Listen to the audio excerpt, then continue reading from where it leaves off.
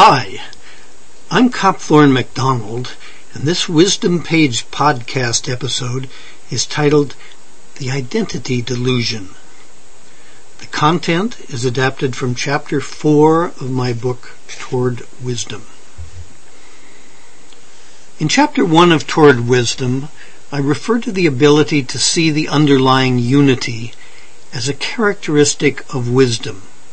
Here I'm saying that our failure to see that unity results from a delusion, albeit an almost universal one. Albert Einstein had this to say: "A human being is a part of the whole called by us universe, a part limited in time and space. He experiences himself, his thoughts and feelings as something separated from the rest, a kind of optical delusion of his consciousness. This delusion is a kind of prison for us, restricting us to our personal desires and to affection for a few persons nearest us." Most of us have spent our entire lives thinking of the universe as outer environment. We've always considered persons to be separate and distinct beings or objects. I look at you and you look at me, and yes, our sense of sight confirms it. We are separate beings. Or are we? The evolutionary view of what is going on in the universe bases its case for unity on the unity of physical process. In this view, the universal process is the one basic entity. We humans are simply localized nodes of process, nodes that happen to be aware. There is, of course, just one real situation involving the nature and relationship of person and universe. But there are various ways of viewing that situation, various mental models of it. Here we are concerned with two of these models. I'll call our normal way of looking at things the object model. It's the one that Einstein called a delusion. Most of us are prisoners of that model. To free ourselves, we don't need to abandon that model completely, but we do need to be able to switch to the second model, the unitive model, in circumstances where it is more appropriate. When we view the situation from our usual sense-oriented perspective, we see the familiar object model. We tend to ignore our links with the rest of the universe because they don't generate loud sensory messages. We find it natural to view human beings as isolated, independent entities. But when we stand back and consider our human situation in context, consider it from the perspective of the universe as a whole, we see a very different picture. We see atoms from the primordial explosion, and additional atoms constructed inside the stars of the universe, making their way to the newly formed Earth. We then see a lengthy evolutionary process. During that process, the means developed to direct roughly 10 to the 28th, that's like a 1 with 28 zeros after it, of these primordial and star-forged atoms at a time into temporary, mobile, intelligent, human-shaped pieces of universe. We might call this the structural connection. These intelligent chunks of universe are also tied to the process in other ways. The energy connection provides them with continuous supplies of energy they need to think and to do. Solar energy is intercepted by green-growing things that convert it into chemical energy. These plants, directly or indirectly, supply each human subsystem with stored solar energy. They also supply other chemicals needed for building and repairs. Because some materials taken in are not used, and because internal processes generate unwanted chemicals, each subsystem also has its waste connection with the larger process. These universe subsystems need continuous supplies of oxygen, and they generate quantities of CO2. The atmosphere of Earth provides this gas connection almost everywhere, continuously. The wider universe is also linked to its human localizations with an information connection. The senses provide one-way information flow to the subsystem from the larger system, including its other subsystems. The action connection involves a flow in the opposite direction, from subsystems to system at large. This reverse flow includes not only coded communications, but all other forms of doing as well. No, people aren't the independent entities they think they are. Each of us has 6 real, absolutely necessary links connecting us with the rest of the universe. Structural, energy, waste, gas, information, and action connections. Human beings are open systems, which is another way of saying that we are not independent, but are parts of a larger system. Fortunately for personal mobility, these subsystem links have been provided without need for physical cables and hoses. Because of that, they are like the other subtle, silent realities around us. They're all too easy to ignore. Yet these connections with the larger universe are just as real as if they had been made with 6-foot-long pieces of wire and tubing. We humans are, in a concrete and non-mystical sense, intelligent nodes of the larger universe. There is an analogy that might prove helpful. The relationship of the universe to its people outcrops is similar to that of the ocean and its wave outcrops. We watch an individual wave rise up from the continuum, from the background of ocean. It rises to a white-capped peak which bubbles, churns, and froths. For a moment there is an intense localized activity. This spot in the ocean has its own active uniqueness. Countless independent lines of cause and effect have intersected here to create for a brief moment a unique one-time occurrence, a localized intensification in the overall process of ocean. In another moment the frothing and bubbling subsides, the peak recedes, and the uniqueness diffuses back into the background of ocean process from which it arose a moment before.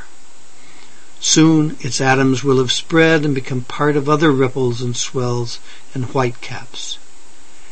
In the same sense that a wave is ocean, a person is universe. Alan Watts used another analogy.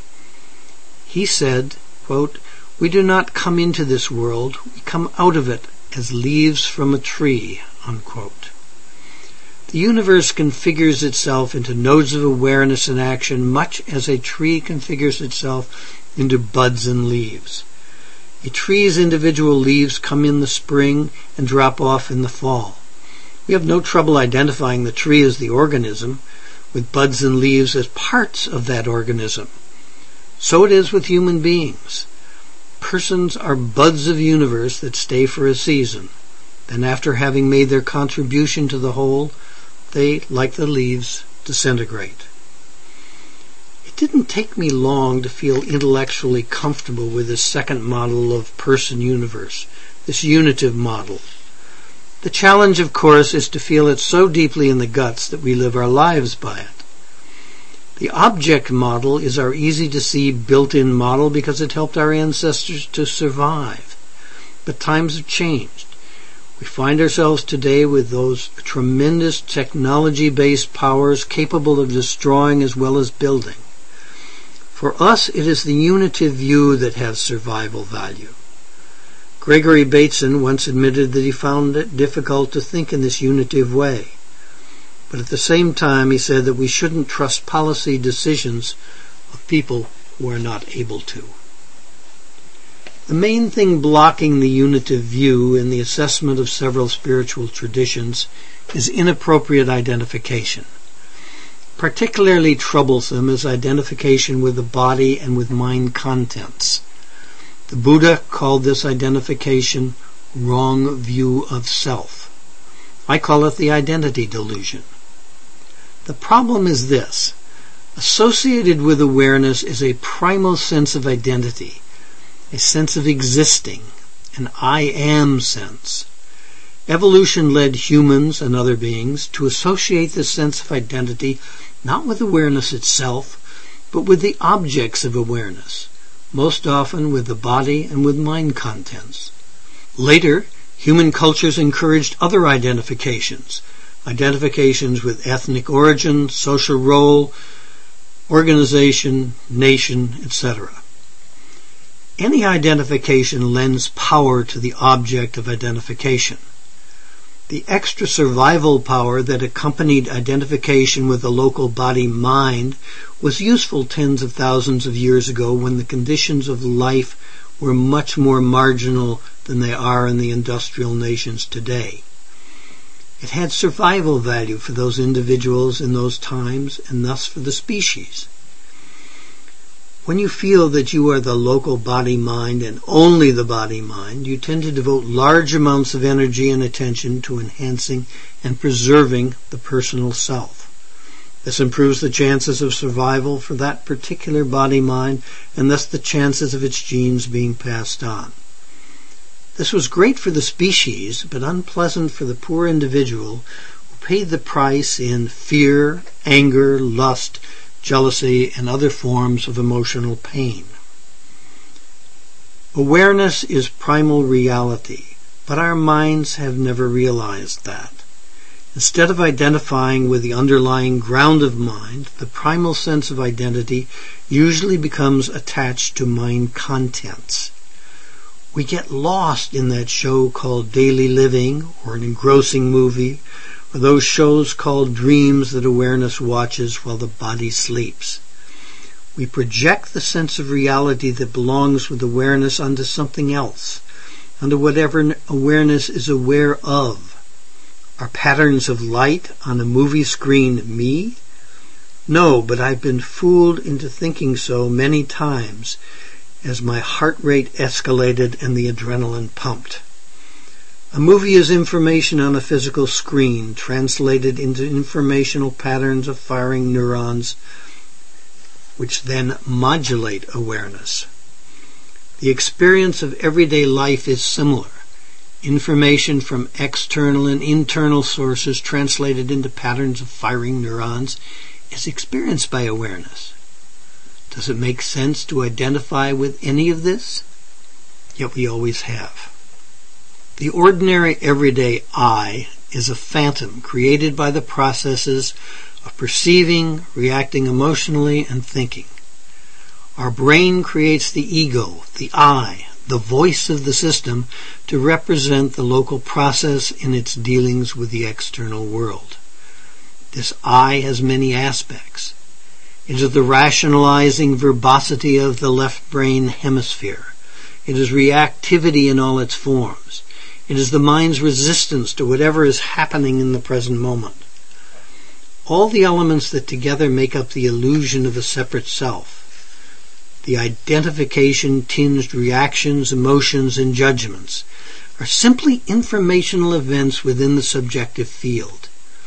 It is the subjective field itself, not its contents, that is the natural home of that sense of self-identity.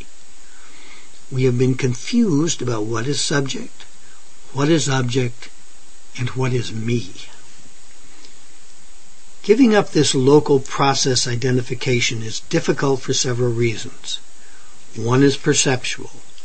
We see ourselves as separate beings. We don't see all those absolutely necessary connections with the larger process.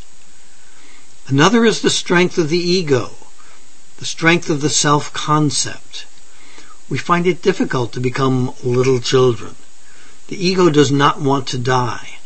The ego is attached to its accomplishments.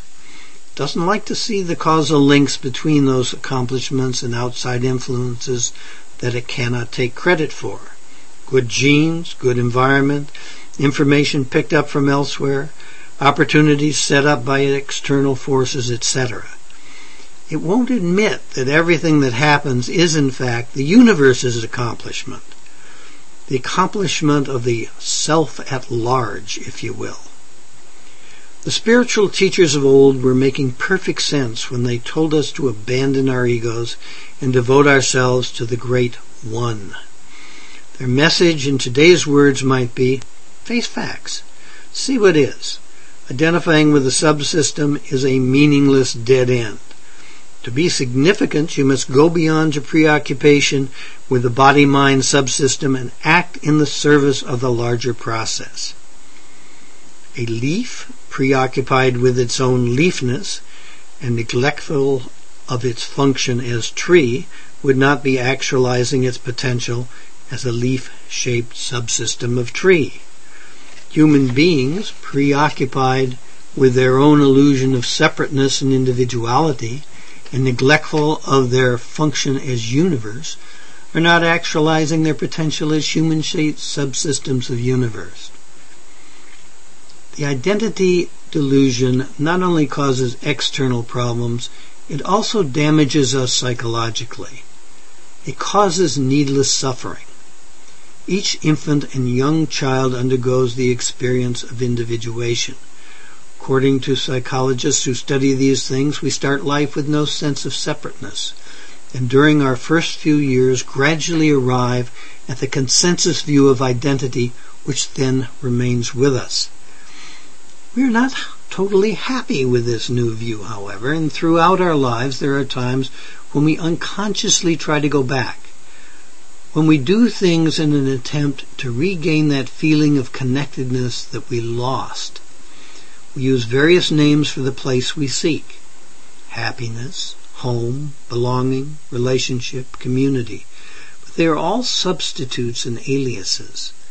What we seek at the deepest level is our lost sense of oneness, our lost sense of identity with everything.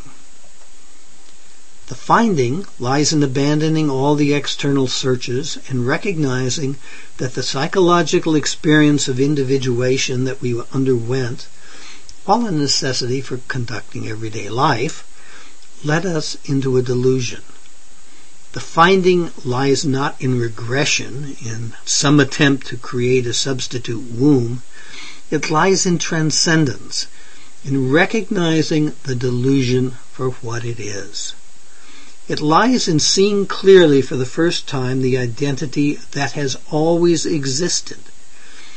It lies in making a gestalt flip to that other perspective on our situation, to the other way of seeing and interpreting the data of life and existence. Our most fundamental or true identity resides in the permanent medium of existence, not in any of the temporary informational modulations that overlay the medium. We are awareness energy. We are awareness energy, the eternal ground of subjective and objective being. The Garden of Eden story can be interpreted in light of the delusion. When, as small children, we began to acquire knowledge, we lost our prior sense of oneness. During our first few years of life, we encountered the tree of knowledge. We became immersed in it, and eventually adopted the whole informational world of distinction and difference. The apple is the mythical symbol for that informational world, and the normal child ends up grasping it, ends up making a not totally happy choice for separate existence. We adults can't undo the lives we live to date, and that isn't the answer even if we could. Much of the knowledge we acquire about the informational world while under the delusion spell is appropriate and useful. There are indications, too, that it may not be possible to make it through the first 4 levels in Maslow's hierarchy of needs: the physiological, security, belongingness, and esteem need levels, without a strong ego identification. We may need to build an ego before we can destroy it. But we can look back at what has happened. We can see that the individuation process, that metaphorical eating of the fruit, did delude us into abandoning our prior sense of oneness.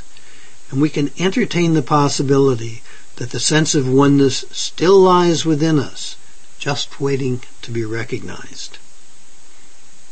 Each of us knows what it's like to feel happy, to feel at home, to feel a sense of belongingness. We just need to claim those feelings as legitimately ours, here, now. In the past, we have looked at happiness, feeling at home, and belongingness as goals to be attained through externals, through the search for pleasure, possessions, the perfect house, the right community, the perfect relationship. As long as we continue to connect those mental states with external searching and finding, we'll never more than briefly glimpse them. If, however, we recognize happiness, feeling at home, and belongingness as characteristics of a subjective sense of oneness, then we can drop the external chase and reclaim our intrinsic connectedness right here, right now. In reality, the delusion did not destroy the pre-existing oneness. The primal unity was never broken. An illusion of separateness arose. Therefore, there is no need to mount a search for the primal oneness. We simply need to recognize it, to recognize it. In future podcast episodes, we'll look at what is involved in doing this. Cultures, too, induce people to make misidentifications. In the recruit who enlists, goes through military training, and then to war, the subjective I may become identified more strongly with the nation or the nation's ideology than with body and mind contents. Identification with the body may even be abandoned completely, causing this soldier to willingly give his life for his country. In some cultures, an intense ethnic or religious identity is similarly encouraged and developed. Cultural influences sometimes induce the subjective I to identify strongly with a life role or some slot in the societal or organizational structure. If we ask a person who they are, we often get a role-identified response, don't we? I'm a teacher, the president, a housewife. Similarly, in people who are intensely involved with one aspect of life for a prolonged period, the subjective I may identify with that aspect. Out of such situations can emerge strong identifications with a particular gender, sexual orientation, subculture, or institution. A case can be made that this mechanism of arbitrary identification now threatens the whole species. Arthur Koestler, Erich Fromm, and other researchers into the causes of war have fingered the identification phenomenon as a fundamental troublemaker. Identification with nation or race results in a we-they, in-group, out-group division, often having deadly ramifications. Some level of respect for one's nation and ethnic ancestry is fine, but national governments frequently go to great lengths to make these identifications intense and binding. The means employed include reinforcements such as pledges of allegiance, rituals involving flags and royalty, reverence for national heroes, a too positive portrayal of the nation in the news media, and blatant lies about the outgroup. There is also likely to be punishment, even torture and death in some countries, for those who fail to identify with the nation and its aspirations. Every strong identification, other than the identification with all or the underlying one, has the potential to cause trouble, to downlevel the process. Here I include identification with person, nation, race, gender, community, and organization. All of these lesser identifications create an in-group and an out-group, a we and a they, an us and a them, a me and a you. Inherent in these lesser identifications are seeds of divisiveness and local advantage. Inherent in identification with being, with all, with the one, are seeds of general well-being and overall up-leveling. That ends the take on the Identity Delusion, which I presented in Chapter 4 of my book, Toward Wisdom. Thanks for listening, and check out the many wisdom-related resources available on the Wisdom page. It's at www.cop.com. I'll spell that out. www.cop.com.